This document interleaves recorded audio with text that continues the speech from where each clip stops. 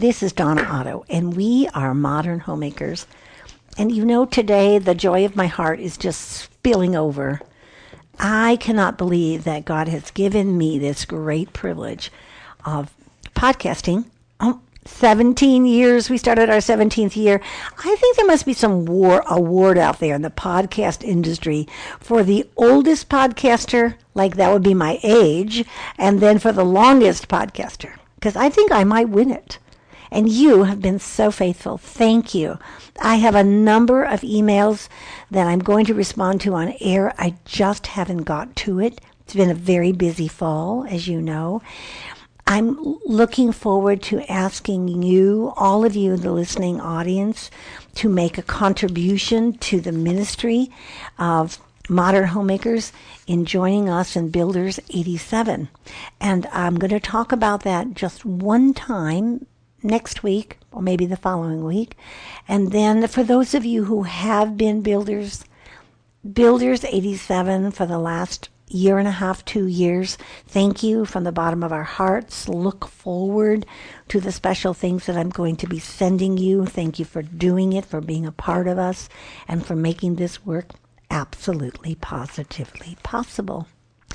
We've been reading the welcome prayer, and every time I read it aloud every day, and I'm reading it every day, another word, it's like a neon yellow light that pops up on the page, and it's the word I know the Spirit is impressing on my heart. So here I go. Welcome, welcome, welcome. I welcome everything that comes to me today because I know it is for my healing. I welcome all thoughts, feelings, emotions, persons, and situations. I let go of my desire for power and control. I let go of my desire for affection, esteem, approval, and pleasure. I let go of my desire for survival and security. I let go of my desire to change any situation, condition, person, or myself. I am open to the love and presence of God and God's actions within. Amen. I'll tell you my word today. I don't always tell you, but conditions is my word today, because in my personal life right now, there are a lot of conditions that are changing and evolving and rearranging.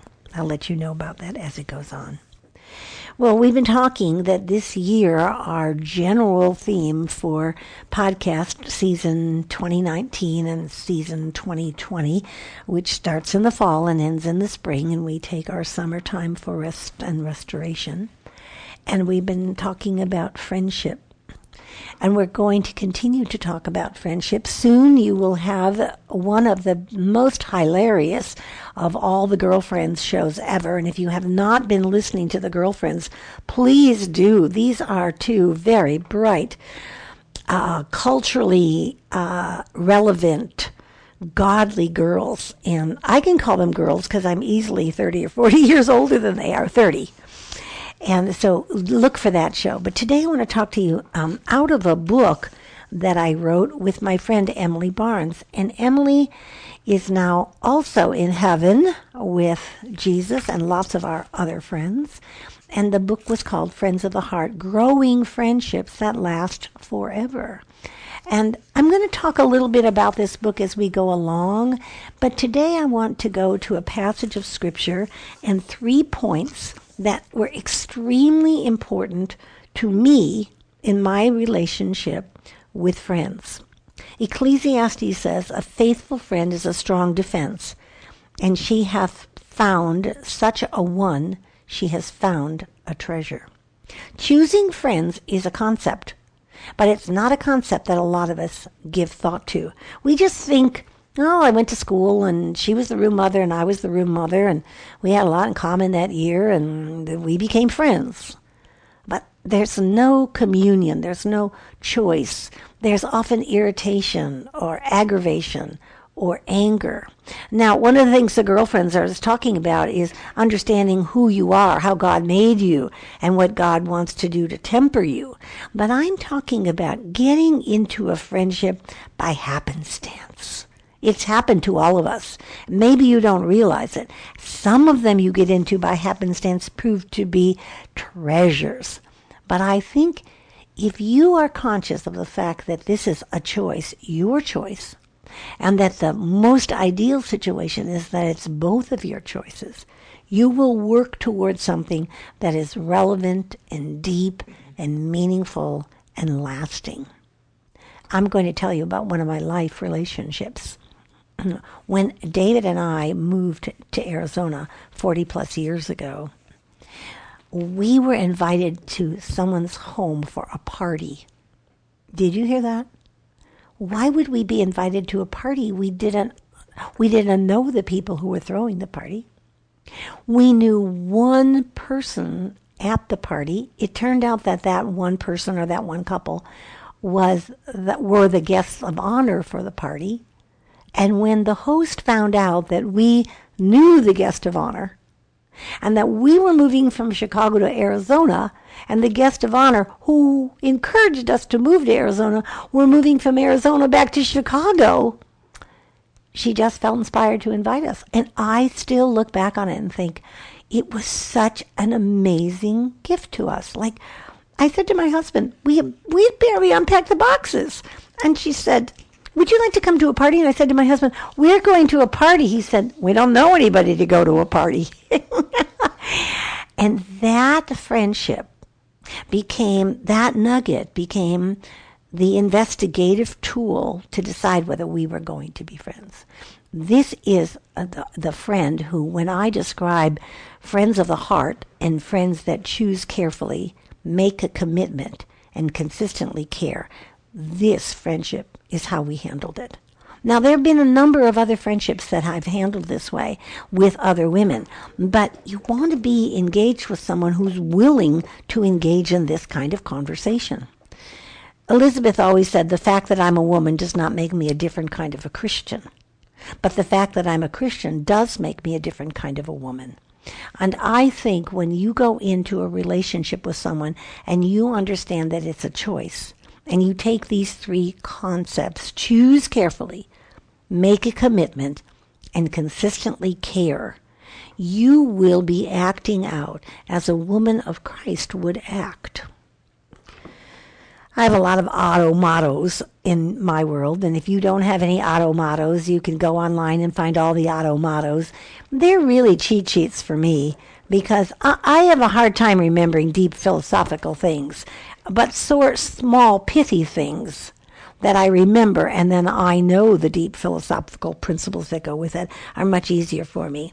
And my auto motto for friendships is, you are who you hang out with. Shall I say that again? You are who you hang out with. And when you, mama, are saying to your husband, I don't like that little girl who wants to be our daughter friend. I don't like those things that little boy is saying to our son. I don't like the fact that she's in the back seat whispering so that the driver, me, the mother, can't hear what they're talking about. I don't like that. What happens if you don't make a different choice? You become like that person. You are who you hang out with. And if you don't like that, you don't have to. If you don't believe it, you don't have to. But try to remember it because you're going to encounter it. It's a fact. I can look through my entire life and see now how I've been grown, stretched, or hurt by people I hang out with. My own friendships' hurts have often been caused by my poor choosing, by my allowing someone who I did ministry with. She was a lovely, godly Christian woman.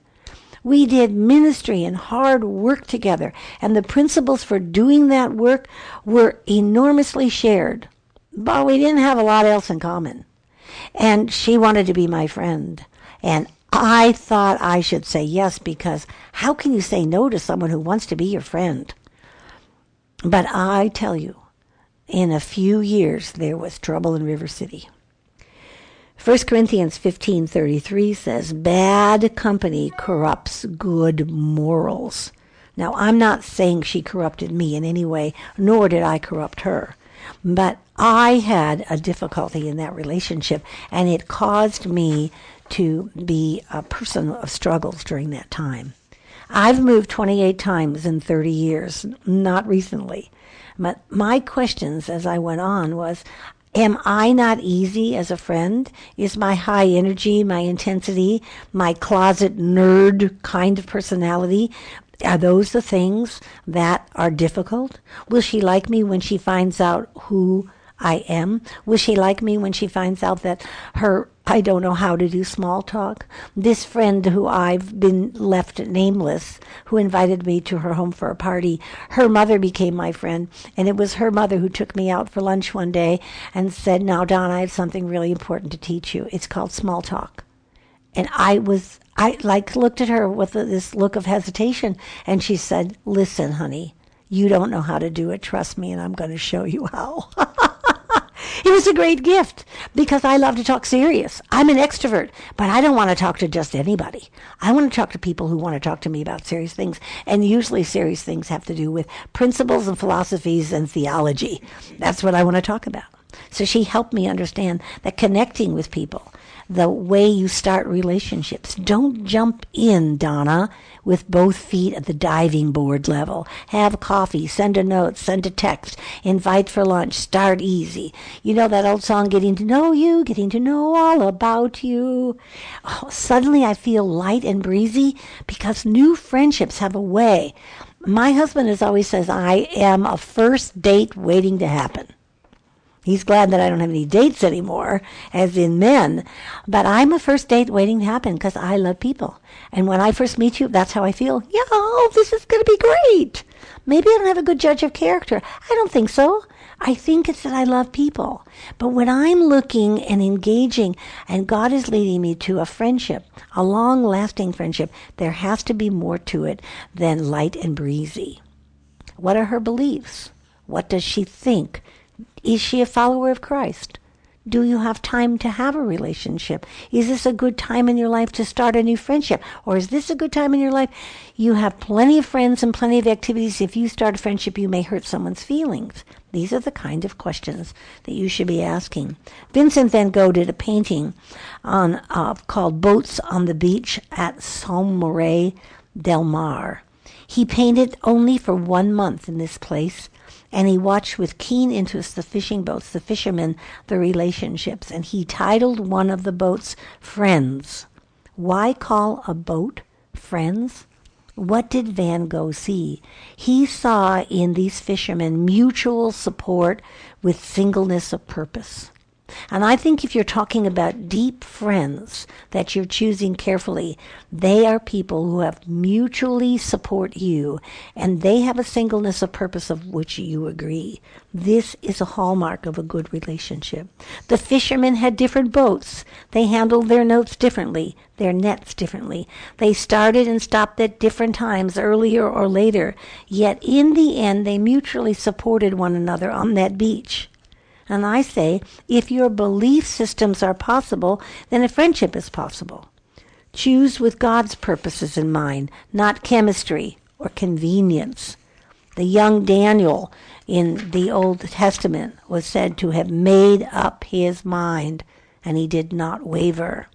We are hosting a show with Holly Deluce and work on soul work. And she talks about doing soul work where you have made up your mind and you will not waver.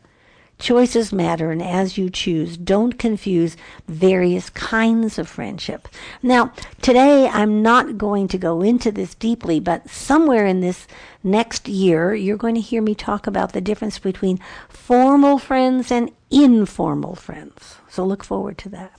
So choose carefully. Make a commitment.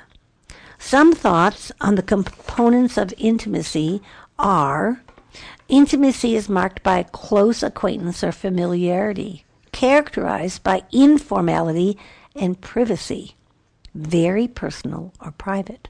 A close friend is a confidant who you can give intimate information to and know you're not going to see it on Facebook or Instagram. Acceptance. Acceptance is extremely important in the friendship paradigm. When you're making a commitment, is this a person you accept as she is? You're not accepting her in hopes to change her.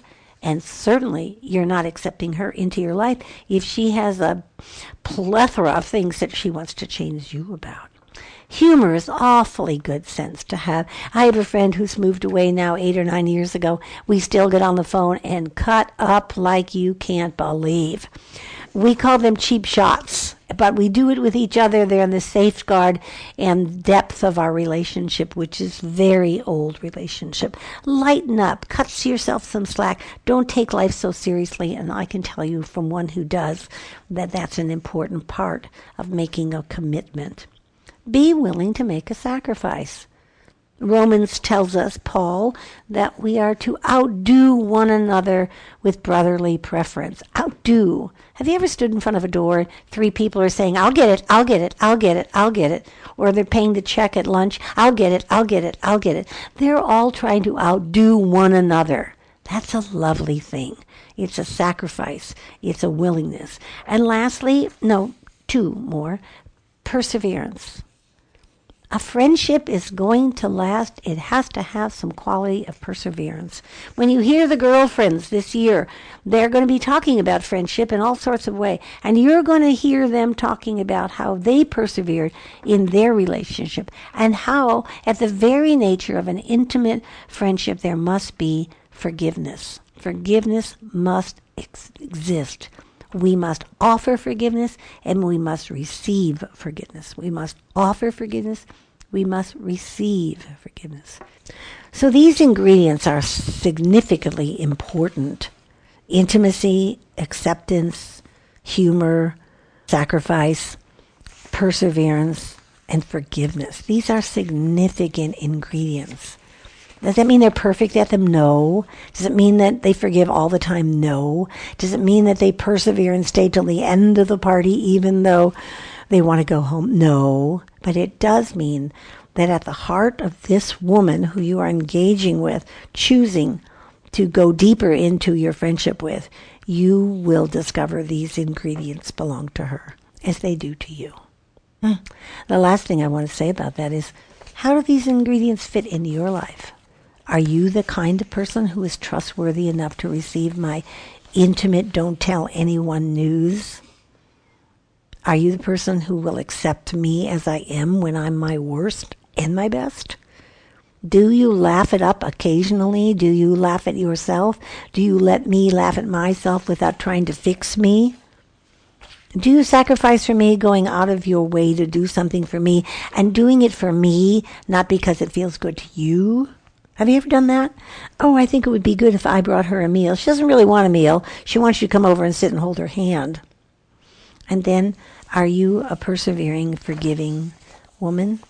I pray that you are, and I pray that if you're not, you might acknowledge that this is a time in your life to consider boning up on these character traits as a way of life, that you might be friendship material, and you might choose carefully. We are Modern Homemakers, and I am Donna Otto, and it's been a delight to be with you today. I will finish this lesson the next time we're together, and I ask you to remember that the common begin and the uncommon finish. Go out and make it a very uncommon day of pursuing healthy friendships.